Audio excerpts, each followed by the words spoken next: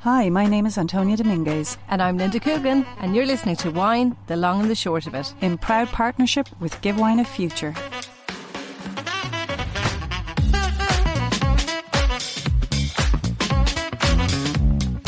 How well do you know your wines? From the simple to the complex, from acidity to Zinfandel.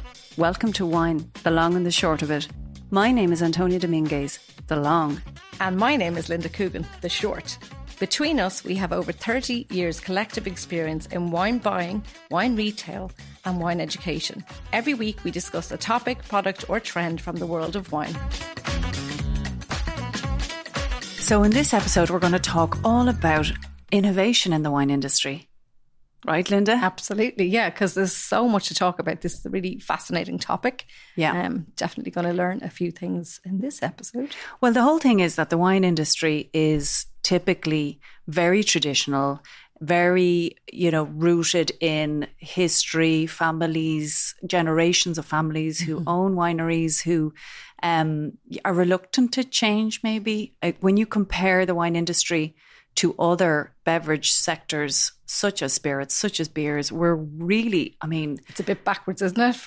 To some degree, for many of the family run. We're slow to innovate. We're slow to, look at all the things they do with, when you think about spirits in particular, branding, packaging, the different formats, and beers, to be fair. So like wine, I think over the decades has been slow to innovate, but there are a lot of exciting things happening at the minute. So I think it's a really good and relevant topic. And in our short lifetime, a lot has happened as well. Yeah, our short or long. Okay, so let's start off in the vineyard, which is probably the least exciting place for a lot of listeners. You can do this boring part. Okay, no, it's not boring. It's actually really, really interesting. It is. But I let you do the research on this one. So, well, look, I'll skim over some of this. Drones, use of drones, really a recent development. So what they're doing is they're using drones literally to scan the vineyards and to look out for sort of things like vine health, the conditions of the soil and things like that, to help them sort of optimize their viticultural management and figure out strategies that will best enhance and support the vines. Because, when you think about, before they would literally, if it came to things like fertilizing, everything would be sprayed. Even, there'd be places that didn't necessarily need it. Exactly. Okay, so now it's about, we really want to see reduced use of herbicides, fungicides and all of that. So, things like drones help to do that. Precision viticulture is another development. I suppose that's more about data analytics and, again, soil mapping.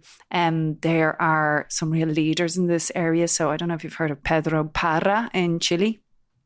Pedro Parra, his wines are amazing. You know them. They're I'm saying you know them. You might not know them, but he makes a lot of wine in sort of the marginal areas of Chile, like Itata Valley and Biobío, and they're kind of more cool climate. But he is a leader in sort of precision viticulture, which is just like doing all the analysis in terms of your different vineyard sites, your soil mapping, and again using drones and all of that to map out your vineyards and to. But what's the point of this now? Explain to. The point is to be able to maintain your vines in the healthiest possible way, because a healthy vine and a balanced vine will result better fruit in better fruit and a balanced wine, and that's what it all comes down to. So so it's very, vine health is extremely important. You're not just in terms of the yields, because when you have diseased vines, and there's all numbers of like pests and diseases that a vine can suffer, you're losing yield, but you're also you're affecting the quality of the fruit. So precision viticulture has really come on, and then you have things like weather satellites. So like literally, and I've seen different companies in recent years developing all sorts of technology where they literally have weather stations and weather satellites and different apparatus on the vineyards that will feed back data to the winery or to the viticulturist, I should say, to help them project what is the likely incidence of disease for this growing season and how can I best treat the vines accordingly. So, yeah. Now, this is for the big players now, this kind Not of technology, necessarily. really? Yeah.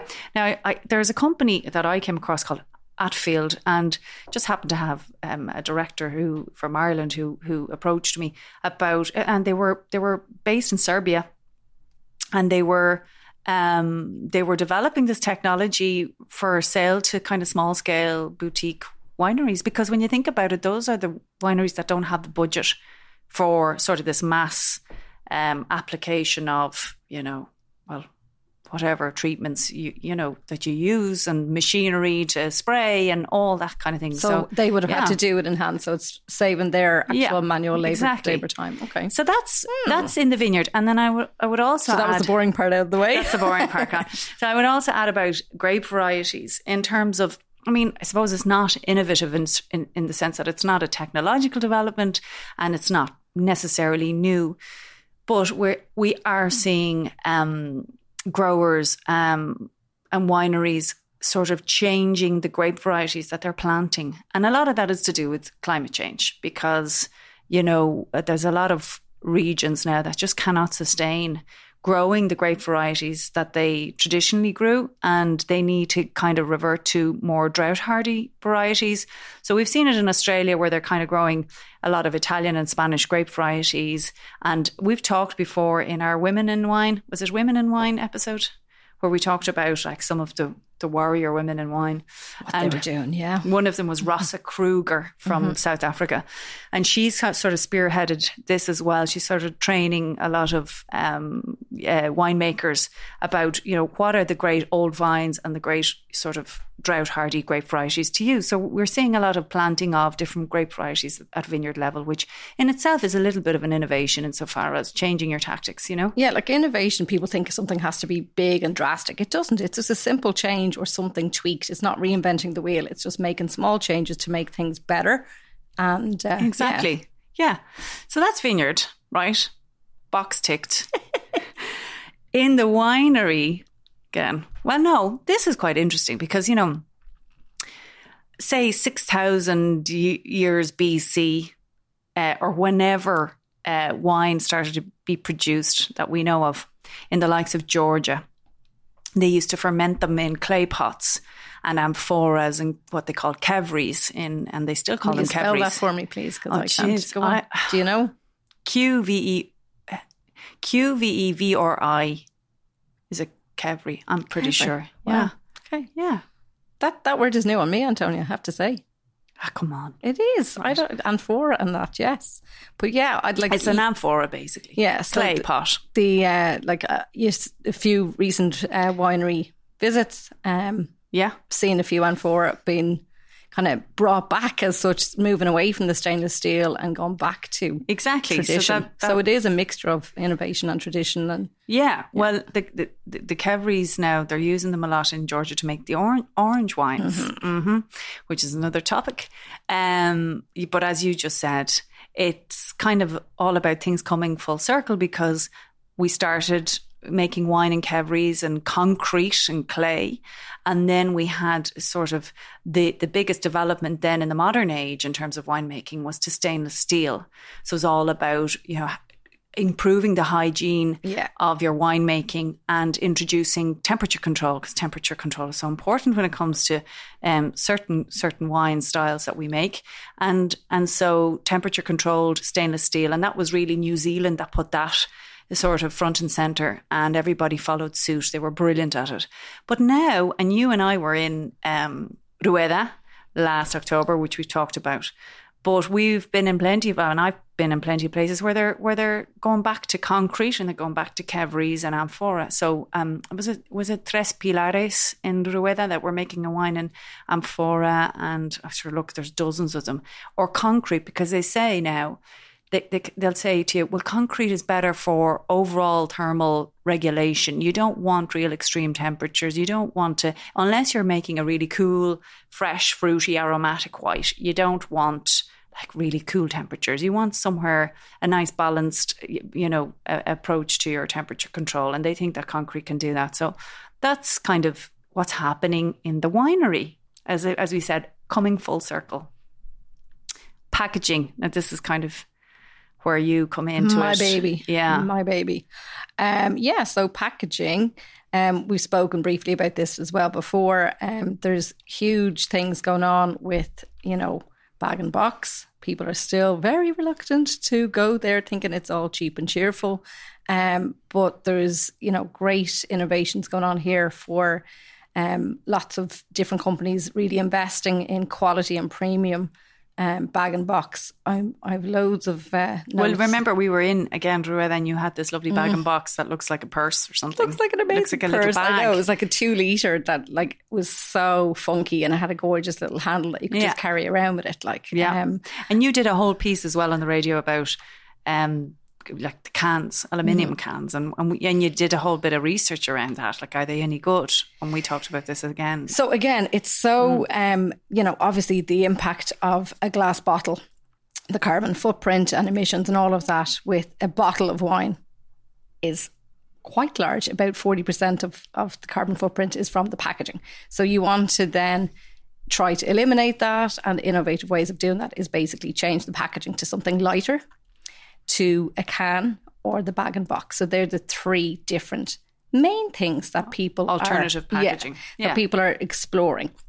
So the cans, you're not going to get a premium quality fine wine to age in a can, let's be honest. It's more for festivals, picnics, convenience, that kind of thing. But you can get them for like $3.50 a can in Ireland anyway.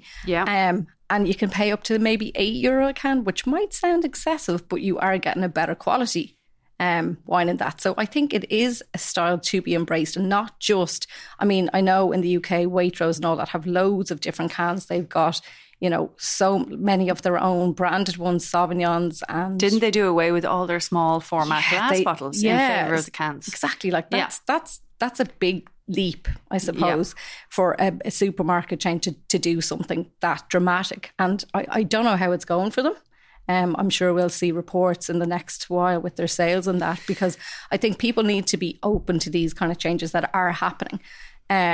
I think it's the way the forward. Screw cap though. Like screw cap, people were like, "Oh my god, no!" Well, just to go back to the format, just to go back to the packaging, because I don't. When I say it's the way forward, it's the way forward for a certain style of wine, and people are going towards fresh and fruity.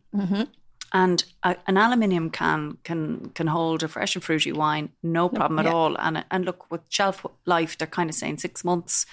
6 to 9 months in a lot of these formats, which, to be honest with you, if it's a 6 fresh minutes, if it's a fresh and fruity style, you don't want to be. You're not going to be. Even if it's in a bottle, you don't really want to be opening it after 6 or 9 months. But it's nice for people as well, though, like a can of wine, that you're not buying a bottle as well to drink less as well would be the other thing. Yeah, and I know this is not to do with innovation, but tangent Linda here.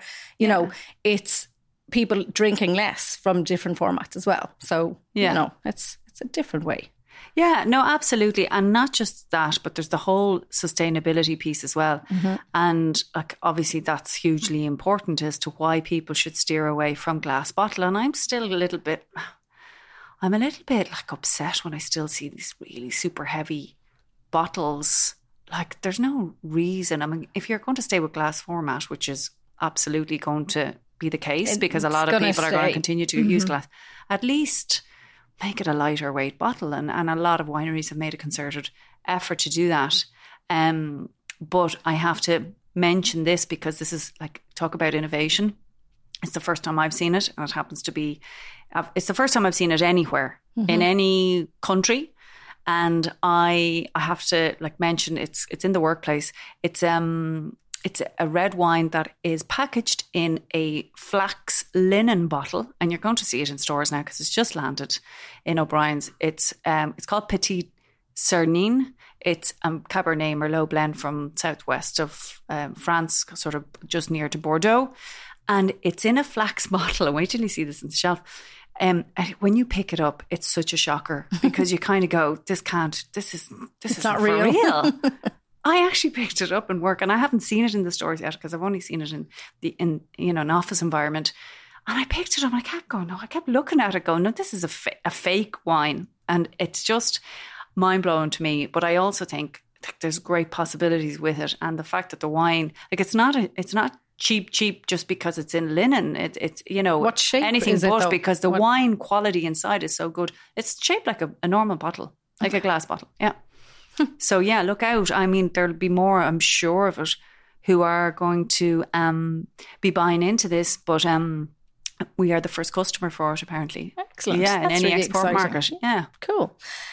Two other things that I came across, like during, these are in the UK now, okay? So online wine tasting club, I don't know if you've heard of them. No. So they don't ship to Ireland, first of all, because that's kind of defeating the point of this, trying to reduce carbon footprint and all that. But they, it was actually a guy, they set up a tiny winery that wanted to, get people involved in wine tasting. So they have new forms of low carbon, space saving, lightweight packaging suitable for small samples of wine. And that's become really popular with the online virtual tastings that were going on during a particular period in time, a couple of years ago. Yeah. Not mentioning it. Oh, but this guy was actually an engineer. So he custom built a production line to make this, and they had to figure out how to avoid oxidation and all that kind of stuff. But yeah, so it basically is a pouch that is under inert gas and to protect it from oxidation. But they're really small, and it saves, it weighs less than 25% and half the space, and they send them out in these recyclable cardboard packages that go posted into your door and everything. So great. It's really cool. Absolutely. And then the BIB Wine Company, have you heard of them? Bag and Box Wine Company. Like a lot of but these guys, I know. Yeah. But that's again, pouch is much, much lighter than glass. Are they here or do they? No, again, the UK. Okay. But it's, again, just very specialised, and, obviously the UK would be a bigger market than Ireland, and they would have lots of customers that they can just send out these much smaller packaging boxes to. So it's cool. Good. And recycled plastic and all the rest as well that you'd normally do with normal plastic. So it's good. Good. And what about closures? I suppose, nothing too new recently, but in terms of, when we look at closures. But still, Antonia, how long are, I hope you know, how long are screw caps out? So the first time screw caps sort of made an appearance, commercially speaking, as in the 1970s, I believe, 76. Okay. Yalumba in Australia. Right. Got together with a bunch of other wineries like Penfolds and Hardy's and Brown Brothers and Tablick. And they decided to embrace the screw cap, see how it would go. And to be fair, huge success, I think, especially for younger styles of wine that New Zealand was known for, and fresher and fruitier, where the objective was to prevent any contact between the wine and oxygen. So obviously a cork is porous and allows for a gentle ingress of oxygen, but a screw cap is not. And to the point where it was a little bit controversial because the complete absence of oxygen can cause what's called reduction in a wine, which leads to that lovely smell of rotten eggs in a wine, which, so you'll know next time if you smell rotten eggs in your wine, it's because the wine has been, in the bottle in complete absence of oxygen, because it needs a bit of oxygen. Am I right? Do you put a piece of copper in to reduce that? Yeah. But it's hydrogen sulfide basically is the compound that results if there's not enough oxygen present. So, I mean, there are people who are huge advocates like Chester Osborne, who is at Darrenberg. He puts his most age-worthy, richest, most biggest, robust red wines in a bottle with a screw cap, and he swears that it ages just as well as if it was under a natural cork. And I think the camp is out because one of the reasons I've been told is because there's not enough time has passed if you wanted to really test, its metal in terms of how an age-worthy wine would develop under screw cap. I suppose just a lot of people would say not enough time has passed for them to be able to do that analysis properly to see exactly. Yeah. So, but some people are still, like we're talking about, that's 1976. That's, 40 something. 40? Yeah, but I think when in 1970s they were doing it, they were kind of bottling young wines, but it's only more recently that they started bottling age-worthy wines. But still, some people that I meet on a daily basis will say, I don't drink screw cap wines, where some pubs will only want screw cap wines because it's quicker to open and serve. So, I mean, even though it's an innovative thing that happened back in 76, still people are still embracing it. So if we're taking that long to embrace screw caps commercially, it may take a while for people to be drinking the bag and box and pouches and all sorts of things, which is fair enough because obviously glass bottle, like you're saying, has been around for so long.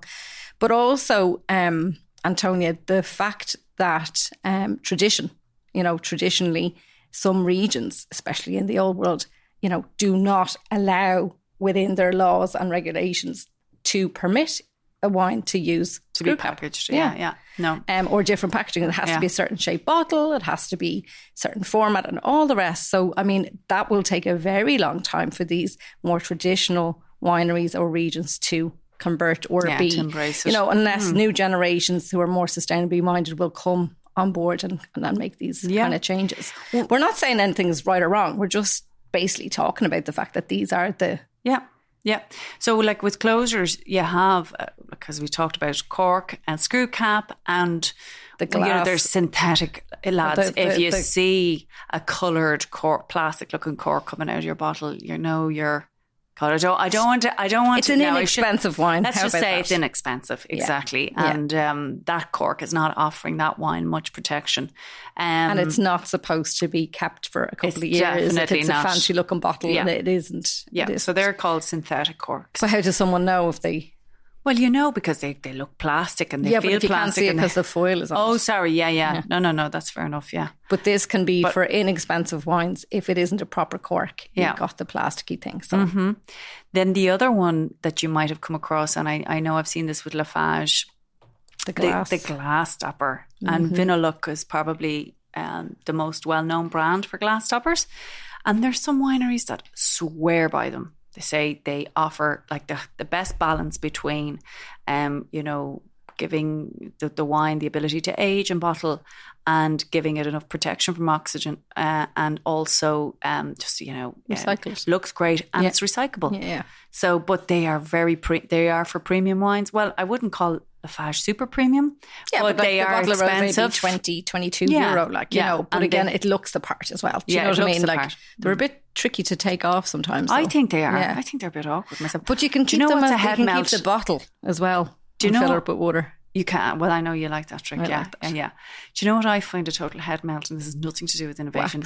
The wax. Oh my God. Wax. Was I with you or who was I with opening up a bottle? Have I told you this before? I don't think so, but... I mean, and listen, I have friends who make wine in Spain or where else and use wax, to... I'm shaking my head in case. And I'm not trying to offend them at all, but I just, I don't understand. I don't understand that they look great.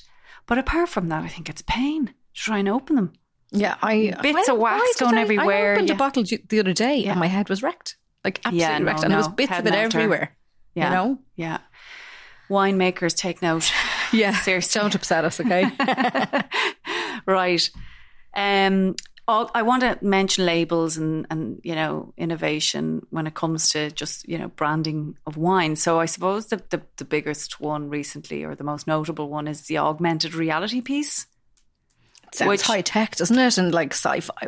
So this must be a real, You know more about this than I do. Well, look, again, we briefly mentioned this before. I suppose the one that comes to mind is the 19 crimes that you download the app, you scan the label, and next of all, they tell you their story of why they went to prison, what crime they committed and all that. What amazing marketing. What amazing, to get people involved with a brand and connected with it and tell the story and show people. And for someone that didn't know that, oh, did you try this? Yeah, it does this. And, does it sell more wine? Probably. Does it make the wine any better because it has this cool, funky, modern label? Don't know. But, it's really interesting. But I'm fascinated, Antonia, with not just wine labels, with the influencers within the wine world. So 20 years ago, you didn't have influencers on social media posting about wine brands and saying how amazing they were. Now we do.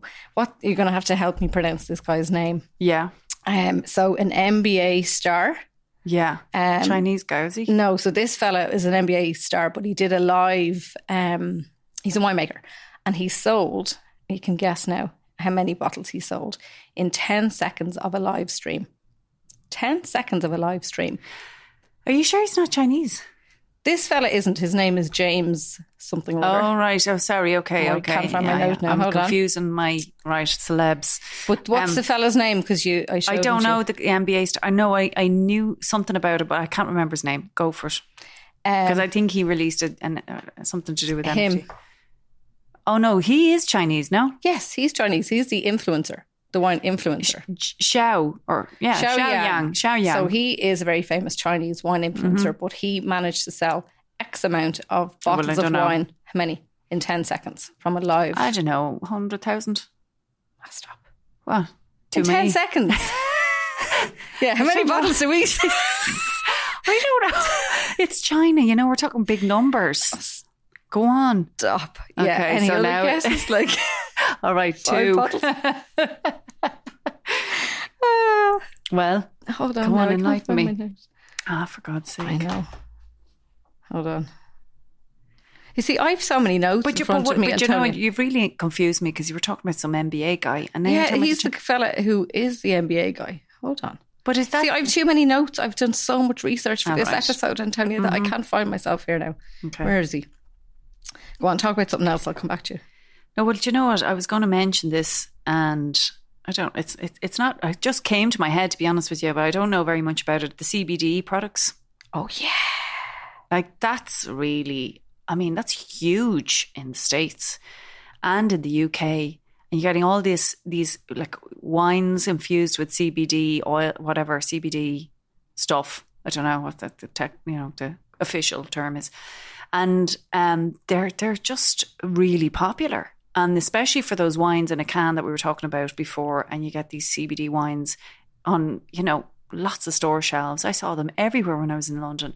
And they're hugely popular. I haven't really seen them in Ireland. No, I haven't. I don't know if they will be as equally successful. I'm wondering which importer will dare to start bringing them in. I actually looked up a lot of that and I said, you know what, it's not for the Irish market yet, I would imagine. So it'd be very interesting to watch this space and see who may bring it in. I'd say it might be from like an importer that has roots in the UK that might bring it to Ireland as a trial and see. Yeah, well, here's one statistic around it. According to a report by Grandview Research, the US CBD market size was valued at 4.6 billion in 2018 and is expected to grow at a compound annual growth rate of 22% from 2019 to 2025. Like, that's massive.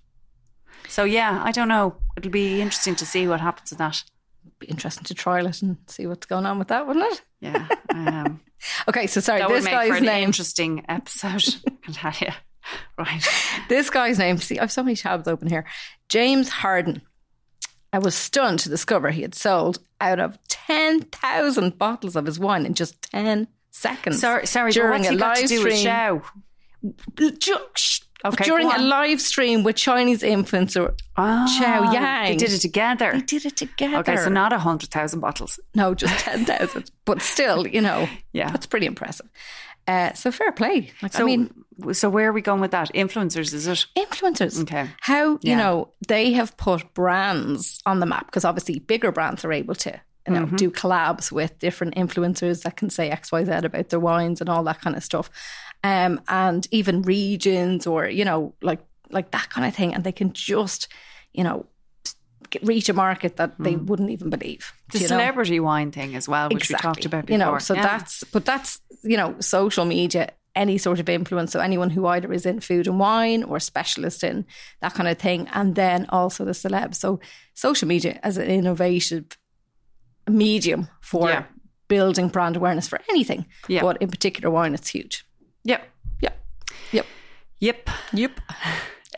Okay. Well, look, we need to steer into now sort of the business world of wine and what's going on there.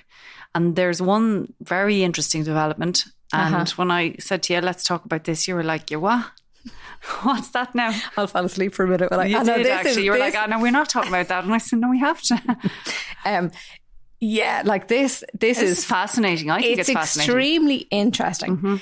I'm not sure, you know. Do you think we're keeping the listeners in suspense enough? Yeah. Right. So NFTs, and I'm sure a lot of people have heard this term, NFTs, non-fungible tokens. And what they are is, I suppose, like it's difficult for me to explain this because I'm not really up on my tech stuff, right? But you know, all this blockchain stuff. So NFTs represent a unique digital asset that can be linked to like either a physical wine bottle or like a case or like a barrel of wine or related experience. And it's not just confined to the wine world. It's very much a thing now in art, in music, and so on. So, look, just reading off the page here, these digital tokens provide proof of authenticity, ownership, and provenance of the associated physical wine or wine-related item, and they use blockchain to create sort of an inexpungible record. I've never heard that term before, inexpungible, that cannot be traded. So it's really secure way of transacting these physical wine items or experiences. And there have been some like massive names in the wine world that have bought into this, or I won't say bought into them, but created an NFT and released them. So like a few examples, Chateau Lafite Rothschild in March 21. Obviously, you know, very famous. Renette, why are you looking at me like that? So basically, whatever this is, NFT, it's something like a kind of like a QR code. Is it? No, it's like you buying, to all intents and purposes, a share. Okay. In something. It's a digital asset, so it's not tangible, but you're getting ownership to either an asset or an experience or something like that. And it cannot, you can trade it, but it can't be, I mean, you can sell it on or you can cash in on it. So I'll use the examples that might shed light. Go on, yeah. So look, Chateau Lafite, what did they do? They created these digital tokens, like digital vouchers, I suppose, that represented cases of wine from the prestigious cellar, right? So I don't know exactly what they fetched, but one other very sort of famous example was Penfolds. And Penfolds have released 3 NFTs now very successfully. One of them sold like in 10 seconds for big money. So in November 21, they launched a limited edition NFT that was tied to 300 bottles of their rare McGill cellar barrel. It was a whole barrel of wine, of this particular McGill cellar wine, and made from the 21 vintage. And it was available for purchase for $130,000. And it said the single barrel NFT would be converted into 300 bottles.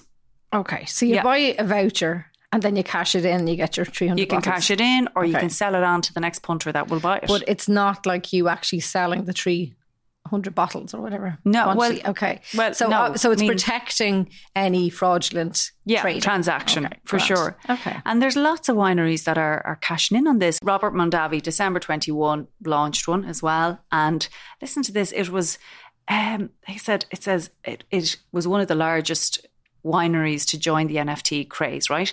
And it consisted of a unique generative art piece that also attached to it a future experience in the winery. So like they often do this. They'll say, here's an NFT, right? They'll value it at some huge amount of money. They'll say this entitles you to a barrel or a few cases of wine. And in addition, you become a sort of an exclusive member to the winery. You have exclusive access. You can come and have private tastings with us and so on and so forth.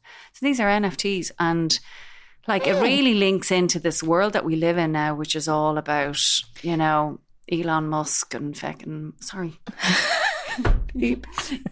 Musk and, you know, blockchain and all of that stuff that I don't understand. Interesting. Can I read something for you? Yeah. Okay, so New Zealand Sauvignon Blanc. Bright and expressive, this Sauvignon Blanc boosts vibrant notes of passion fruit, gooseberry and freshly cut lime. The palate is crisp and zesty, revealing layers of citrus, hints of green apple and a touch of herb fresh cut herbs, and underpinning of minerality leads to a refreshing and lingering finish, truly capturing the essence of New Zealand's terroir. Guess what? Who wrote that? Sorry, I fell asleep halfway through that. Guess who wrote that? What's the relevance here? And I might be able to give it a stab. I don't know. Kevin Judd. Chat GPT. BT. There you go. I know nothing about it, and I type in this into Chat GPT, and there you go. You get a taste of it. That's a scary one, actually. And I'm glad you brought that one up because, you're very welcome. because I told you that, did I hear, and I don't know if it's really accurate information, but I heard or I read somewhere that a master sommelier exam, ChatGPT, did this kind of experiment, and it wasn't the practical, but it was a theory. Well, that would be impressive. That'd be some innovation if they got a ChatGPT to be able to do a blind taste. No, but it is, and it's a little bit scary. But look, I don't know if we can be completely threatened by it, because at the end of the day, if there's certain things that if you type into it, you read it, and it's like this bullet rubbish. Point, like but rubbish. That was an okay note, wasn't it? But that wasn't bad. Yeah, and then I did a Barossa Shiraz as well. All right, go on. Will I read it? Yeah. A deeply coloured and opulent wine, this Barossa Shiraz opens with intense aromas of blackberry, ripe plum and hints of eucalyptus. The palate is rich and full-bodied, showcasing flavours of dark chocolate, black cherry and a touch of spicy black pepper. Silky tannins provide structure while the warmth of toasted oak lingers in the background. This is a harmonious it's more and robust the delivery wine, that's disturbing exemplifying the power and elegance of Barossa. There you go. To be fair, yeah. Never writing a note again. We know what you're up to now. There you are. That's my secret. Yeah. But again, that's, that's all I say to ChatGPT. But yes, interesting. Makes me a bit nervous, all this technology. At the end of the day, I have to say I'm a bit of a traditionalist. I like a cork being, natural cork in the bottle, opened old school style, with your waiter's friend and... Your friend the waiter? No, is that what they call it? It is. Not the opener that has the two arms flapping that do the exercises. So I know, but I embrace these smart tools. What about the smart tools, the bottle opener, that electric bottle openers? No, but also that's speaking not in the winery or anything like that, but No, yeah, and just going back to labels for a minute, smart labels, we never talked about that, but Mar de Frades is a really good example. Yeah. There are labels that are basically they will present something on the label to tell you what the temperature is. They'll, like with the Mar de Frades, there's a little boat that shows up when it's chilled enough, and when it's not, it'll disappear, letting the drinker know that it's not cool enough for that style, etc. So there's great things happening, and I embrace them all, but everything in its place. Like I still, if I'm going to try a wine in an aluminium can, I'd rather be like a festival somewhere, not at home. Yeah, everything has a by place, the fire or whatever. Exactly. You're not going to be knocking back a now really nice fancy wine from a can, because you're not going to get it. It is designed for exactly what we said, picnics and parties and that, but go for it. Yeah. So lots happening. On that note, Linda, we don't have any quiz, do we? No quiz now. I was going to quiz you. How many bottles did your man? 100,000. No. So accurate. Okay. No quiz today. We'll quiz our listeners about the innovative things.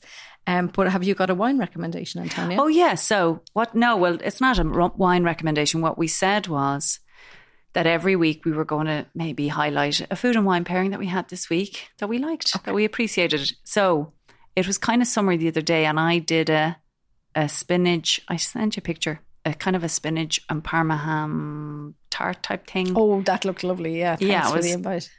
It was like Donald creme fraiche and Parmesan cheese, and it was a Jamie Oliver recipe, which I don't normally do, Jamie Oliver, but this worked out incredibly well considering I'm not much of a pastry person.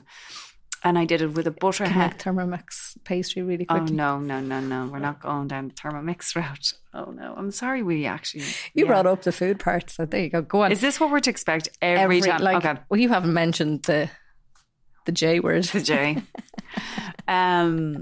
So I had that, and I had it with a lovely kind of butterhead lettuce salad, and I did it with, like a lemon and a Dijon mustard and olive oil dressing. And I had it with a lovely glass of rosé. And I'm not going to say which rosé. Well, no, I will say which rosé. I had it with, because you're going to throw your eyes up to heaven. But I had it with Lynn's rosé, Lynn Coyle's, you've tasted that before. I think it's fantastic. And it's made from garnacha rather than being a Provence style. So it has like substance and it has a bit of... That's a cracking little one. Yeah, it's fab.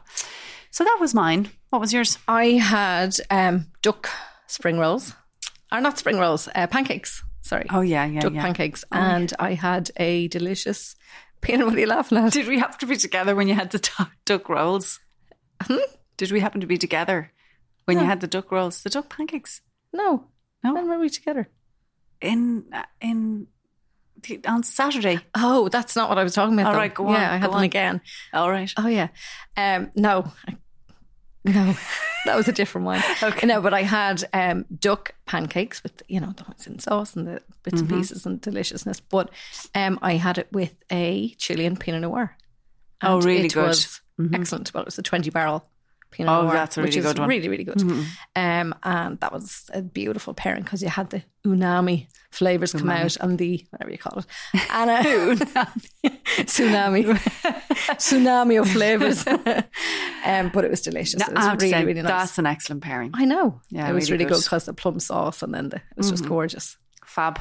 Right. Okay. Well, on that note, eat and drink well, folks. That's it. Yeah. Cheers. Until next week. Bye. So what do you think? We do these podcasts because we want you, our listeners, to know what's going on in the world of wine and be informed when it comes to your wine buying decisions. We always love hearing from you. So let us know your thoughts on Instagram and Twitter. Sign up for our newsletter. And if you haven't subscribed to Wine, the Long and the Short of It yet, make sure you do that, wherever you get your podcasts. Or reach out to us by email at ourwinepodcast@gmail.com. Until next time, I'm Antonia Dominguez. And I'm Linda Coogan. Cheers. Cheers.